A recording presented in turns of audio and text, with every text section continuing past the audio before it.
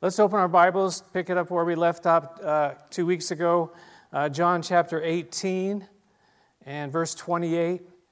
John chapter 18 and verse 28.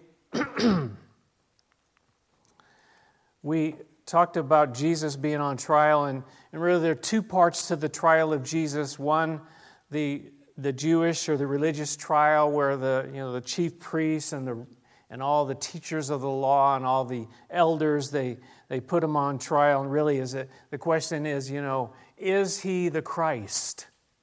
Is he the Son of God? And it came out very clearly during that trial that yes, indeed, he is. He's guilty of that. Now, they tried to charge him with blasphemy, but blasphemy would only be true if he was not the Messiah, if he was not the Son of God. But indeed he is, and he was then, and so that trial brought those things out as clear as day. They didn't want to accept it, of course. We know that.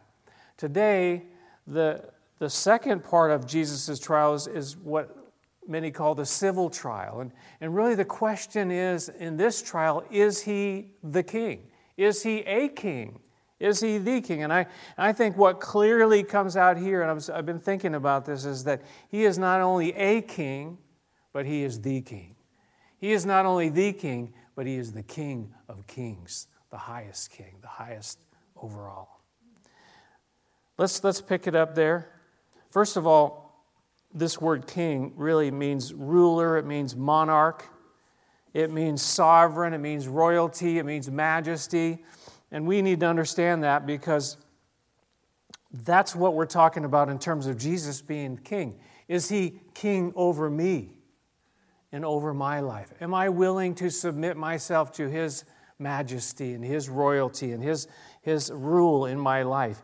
I think we know it from before 2 years old. You're not the boss of me. That's where we start. But how's that working out for you, as they say? Not so good. And really what we're looking at today is he the boss? Is he the king? Is he my ruler and sovereign and royalty and majesty? We sing about it. We're going to sing about it again as well. Verse 28 says, Then the Jews led Jesus from Caiaphas, the high priest, to the palace of the Roman governor. By now it was early morning, and to avoid ceremonial uncleanness, the Jews did not enter the palace. They wanted to be able to eat the Passover. This is the praetorium, they call it. It's really the judgment hall where they went to bring Jesus to be judged. It's kind of hypocritical, really, isn't it? They wouldn't enter. They didn't want to get unclean, but yet they were condemning an innocent man to death. But we don't want to get unclean, but we're going to go ahead and do this even though there's nothing that he has done. Jesus spoke to them earlier when he said to them, you strain out a gnat, yet swallow a camel. You're worried about the little gnat, but you're just swallowing a camel kind of thing. And that's what Jesus condemned their hypocrisy, and this is what we see continuing. Verse 29, So Pilate came out to them and he asked them, What charges are you bringing against this man? What has he done? Now they couldn't bring blasphemy because he didn't have anything to do. He's going to say it later. Am I a Jew? What's this? This doesn't mean anything to me. This is a civil trial. What has he done? And look at their answer. Verse 30. If he were not a criminal, they replied, we would not have handed him over to you. What kind of answer is that? Basically, that's a non-answer. Basically, they're saying, you know what? He's a criminal. Take our word for it. Just kill him. Because that's what we have decided that he should happen to him. Just kill him. They had no case. They had no case whatsoever. So Pilate's response to their answer is verse 31, you take him. Take him yourselves. You judge him by your own law. But we have no right to execute anyone, the Jews objected. This happened, John tells us, so that the words Jesus had spoken, indicating the kind of death he was going to die, would be fulfilled. Pilate says, you take him, you do it, you have no reason, you have a problem, you take care of it. But they said, no, we want to see him crucified. We want to see him killed. We have no right to do that. The truth is that they did not have the legal right to execute at that time. Rome said, no, you don't have that right unless we approve it. But yet they still did it at times, right? Later in the book of Acts, did they not stone Stephen to death?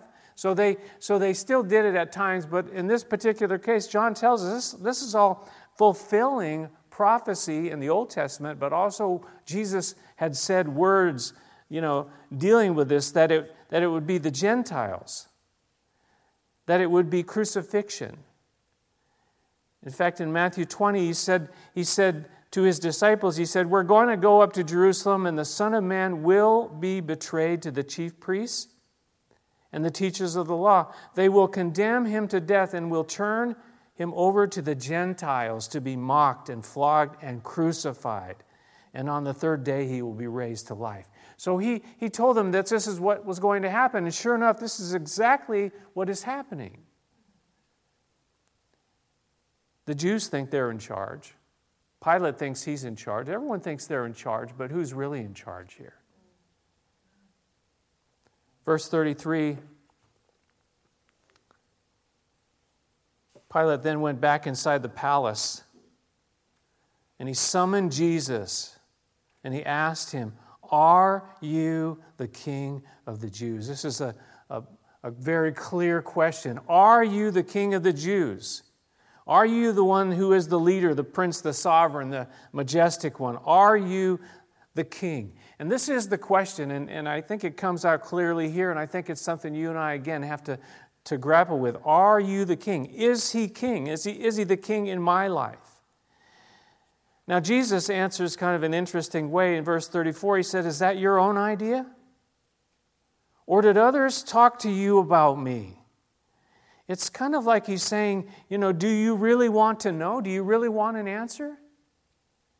Is that something you're wondering for yourself, or is just, something that, other people are talking about? Do you really want to know if he's the king? People sometimes ask questions, don't they? They don't really want the answers. Pilate is really hard to figure out, by the way, and we'll talk a little bit more about that, because some of the statements that he makes and then the actions that he takes, right? Where's Barbara when I need her? So he's kind of a hard guy to figure out, but does he really want to know the answer to this question? He'll ask these questions, and then sometimes he'll stay and listen, sometimes he'll just walk away. People do that sometimes, and sometimes you and I do that as well. We ask questions, and we even ask God questions, and we don't stick around to even hear the answer. We don't want the answer sometimes. Do you really want to know the answer to that question? Verse 35, Pilate says, am I a Jew? In other words, this is not my deal here, Pilate replied. It was your people, your chief priests, who handed you over to me. What is it you have done? What do I have to do with any of this? Pilate's saying. I'm here to handle if there's some criminal action that you have done. That's what the deal is here. I'm not here to worry about all that business. But when he asks the question, what is it you have done? When we step back and think about, well, what is it that Jesus has done? Even up to that point, what has Jesus done? Well, let's see. He never sinned. He healed the sick. He gave sight to the blind. He calmed storms. He walked on the water. He fed multitudes. He, cast out demons. He raised the dead. He taught truth like no one had ever taught before. We've never heard anything like this, they said. And yet he's being put on the judgment seat here as a criminal for all those things, for all the good stuff he's done. And he came to serve. He didn't come to be served, and yet he was now at the final stage where he would be giving his life as a ransom. He was going to the cross.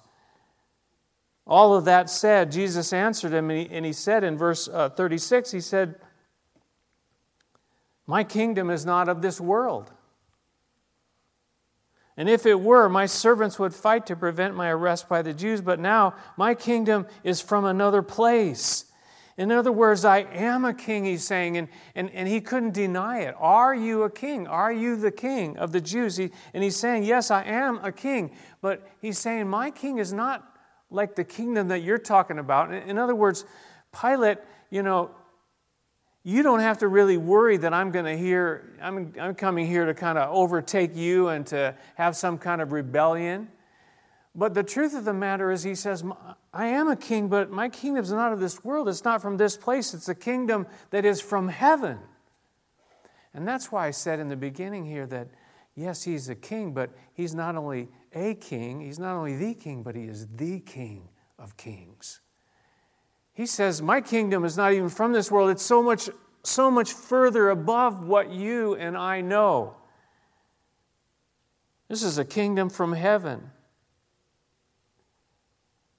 Verse 37, Pilate answers, "You are a king then. You are a king then." Again, one of the answers, Pilate, he kind of gets it. You are a king then. You are, yes. And Jesus answered, "You're right in saying I am a king. In fact, for this reason I was born. And for this reason I came into the world to testify to the truth. And everyone on the side of truth listens to me." He says, yes, you are right in saying I am a king. You're right in saying that. In fact, that's why I came, is to be the king here, to show the world who the king is, to reveal the truth. He was born a king. He was serving as a king, and that's what he is the king of truth. And he says, everyone on the side of truth listens to me. This is a big word, truth. In fact, I'm going to cover it next week because it's such a huge thing. And the Scripture is so full about the subject of truth. We won't even be able to cover it, the scratching of the surface of it next week. But Jesus is saying here that everyone on the side of truth, if you want to know the truth, listen to him. That's what Jesus said. Pilate answers him in verse 38, and he says this question that we've all heard. It's one of these questions that has been kind of immortalized and become famous. Well, what is truth?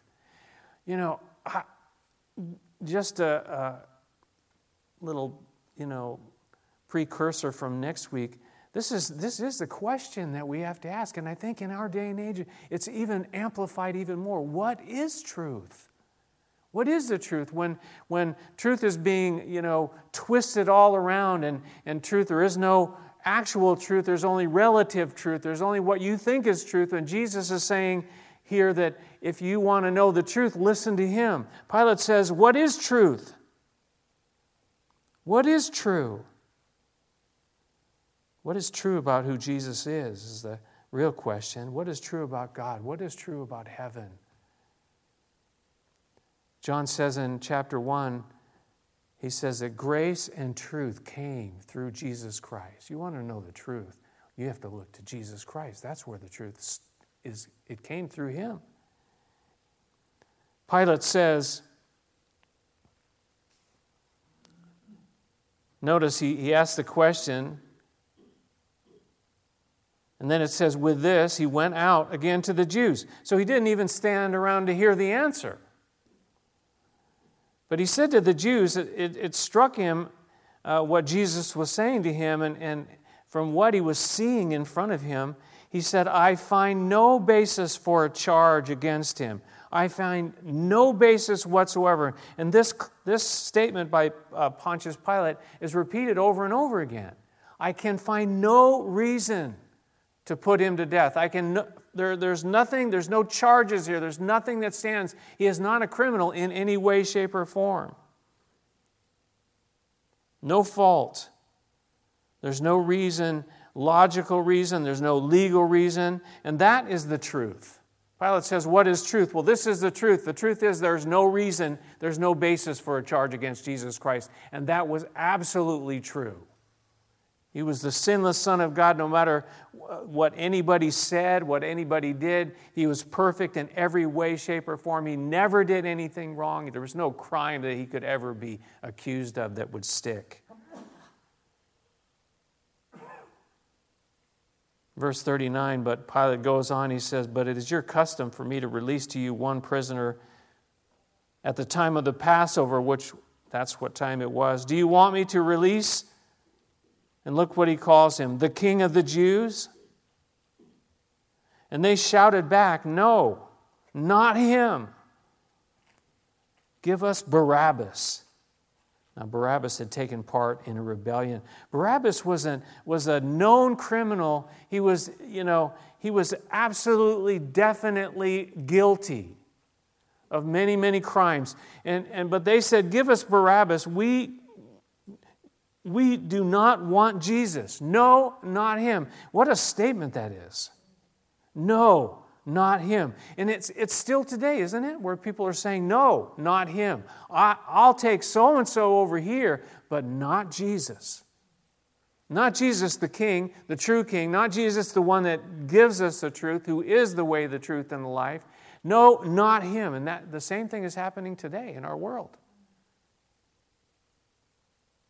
The guilty goes free, and Jesus takes his place.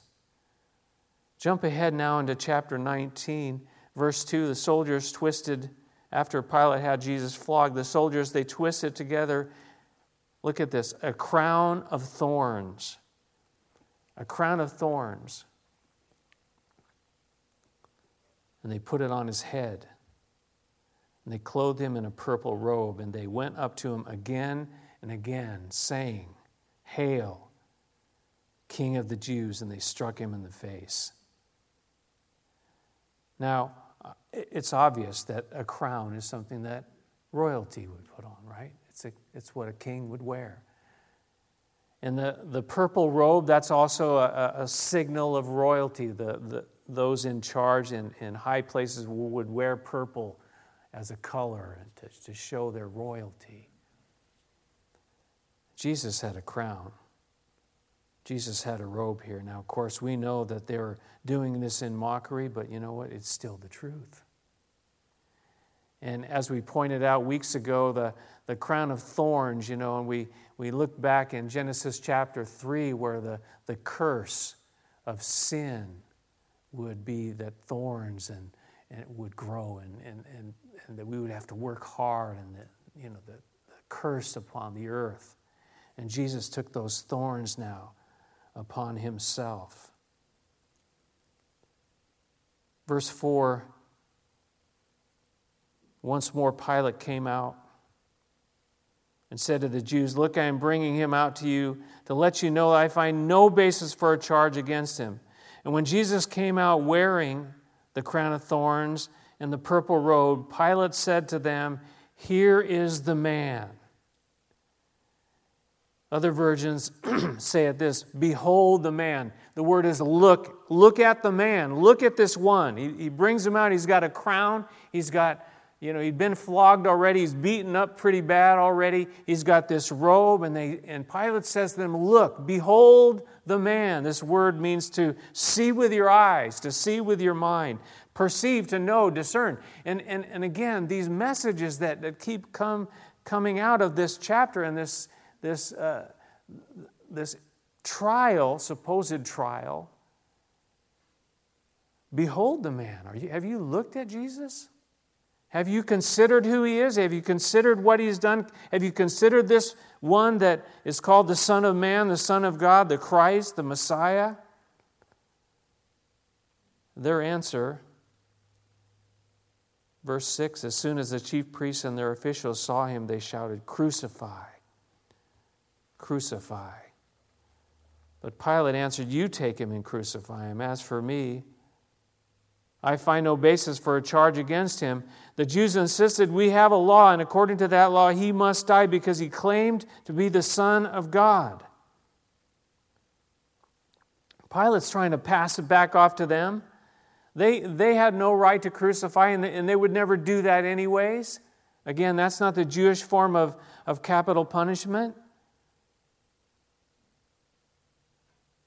But they said he must die. Why? Because he claimed to be the Son of God. That kind of slips out now. Pilate really didn't care about that. That's not something Pilate would ever be concerned about. But it kind of just comes out, and now Pilate hears that.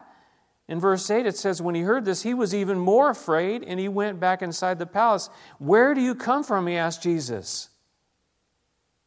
But Jesus gave him no answer. So Pilate hears this and he goes, "What? This is way deeper. This is way more than I signed on for here. Where do you come from? Who are you?" But Jesus, it says he didn't answer him. And the truth is that he already had answered him. He said, "My kingdom is not from this place. I'm not from here." He had already gave him the answer. Pilate, he says he's afraid, but he still says he's saying, verse 10, he says, "Do you refuse to speak to me? Don't you realize I have power either to free you or to crucify you?" And Jesus answered, "You had have no power over me if it were not given to you from above. Therefore, the one who handed me over to you is guilty of a greater sin."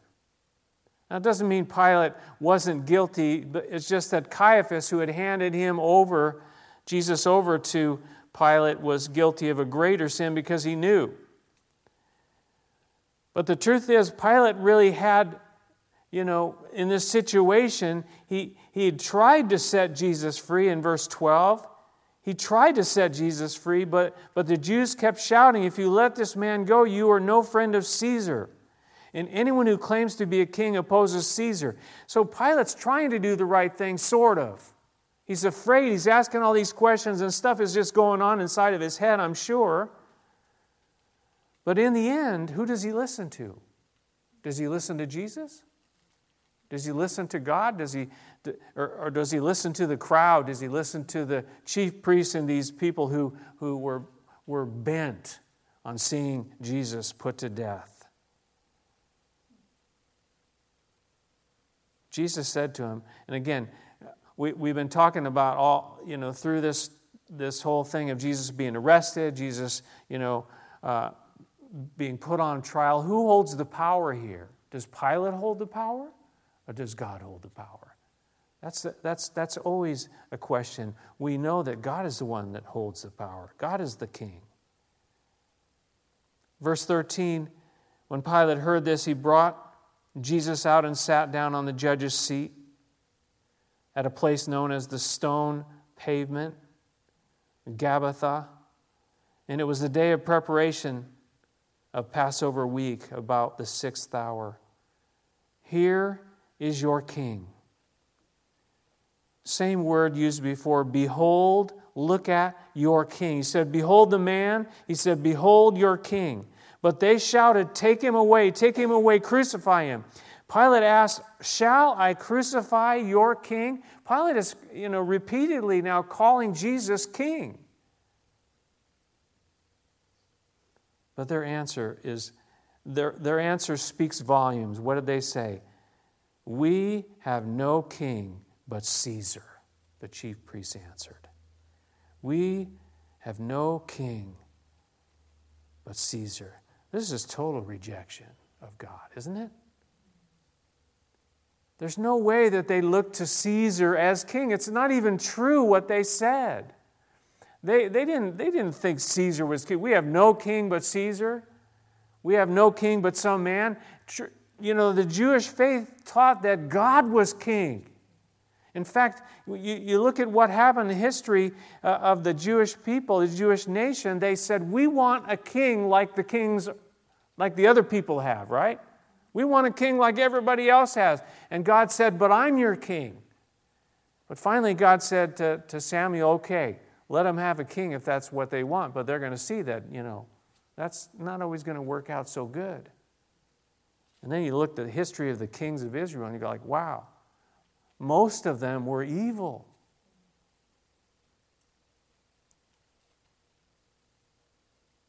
Finally, verse 16,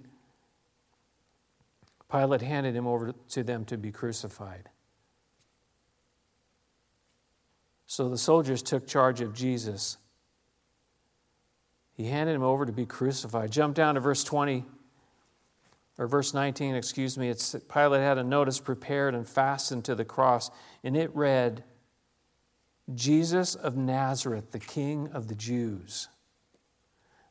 Many of the Jews who read this sign for the place where Jesus was crucified was near the city, and the sign was written in Aramaic, in Latin, and in Greek. And the chief priests of the Jews, they protested to Pilate, don't write the King of the Jews, but that this man claimed to be the King of the Jews. Pilate answered, what I have written. What? I have written. Another one of those statements that it has gone on in time. What I have written, I have written. Isn't it interesting what Pilate puts on this sign that was on the cross? Jesus of Nazareth, his name and his crime, the King of the Jews.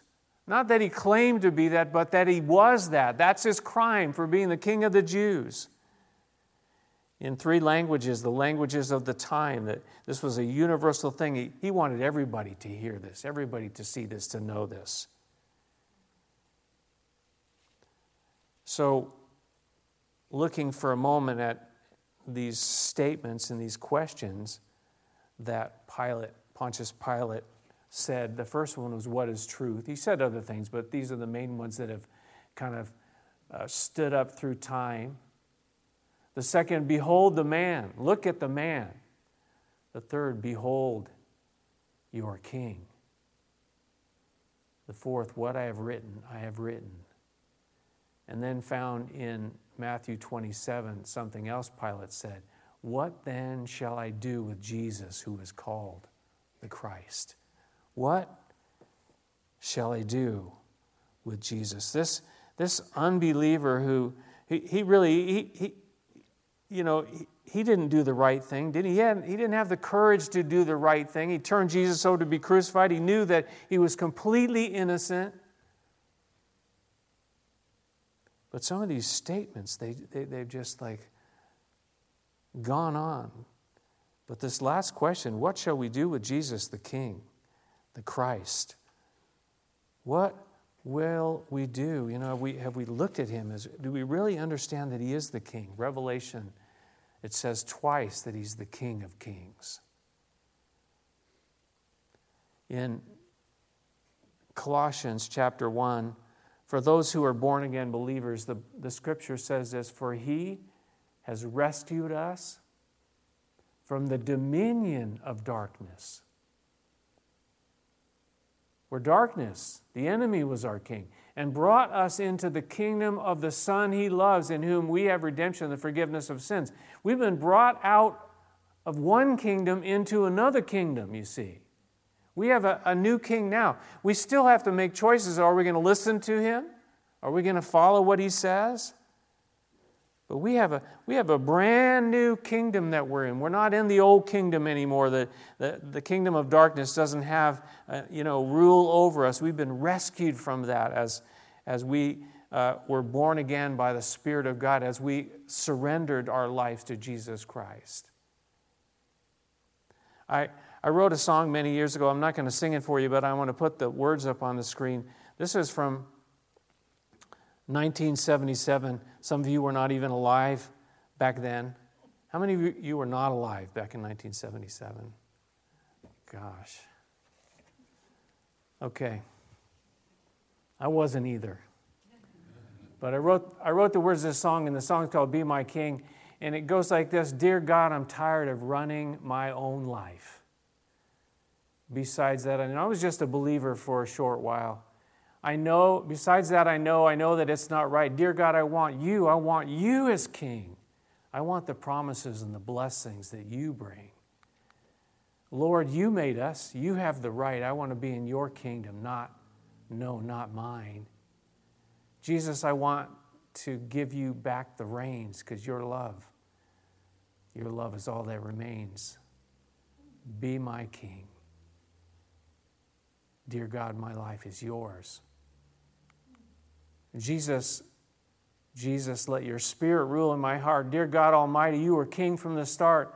Though we chose our own way, we fell for Satan's lie.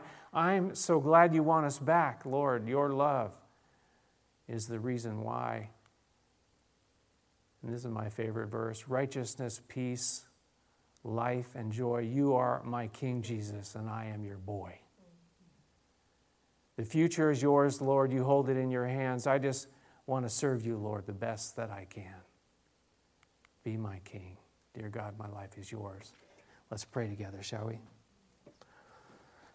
Our gracious Heavenly Father, we thank you for sending your Son, Jesus, to the earth to be our King, to show us the love of God, the power of God, and the forgiveness of God that came through the cross.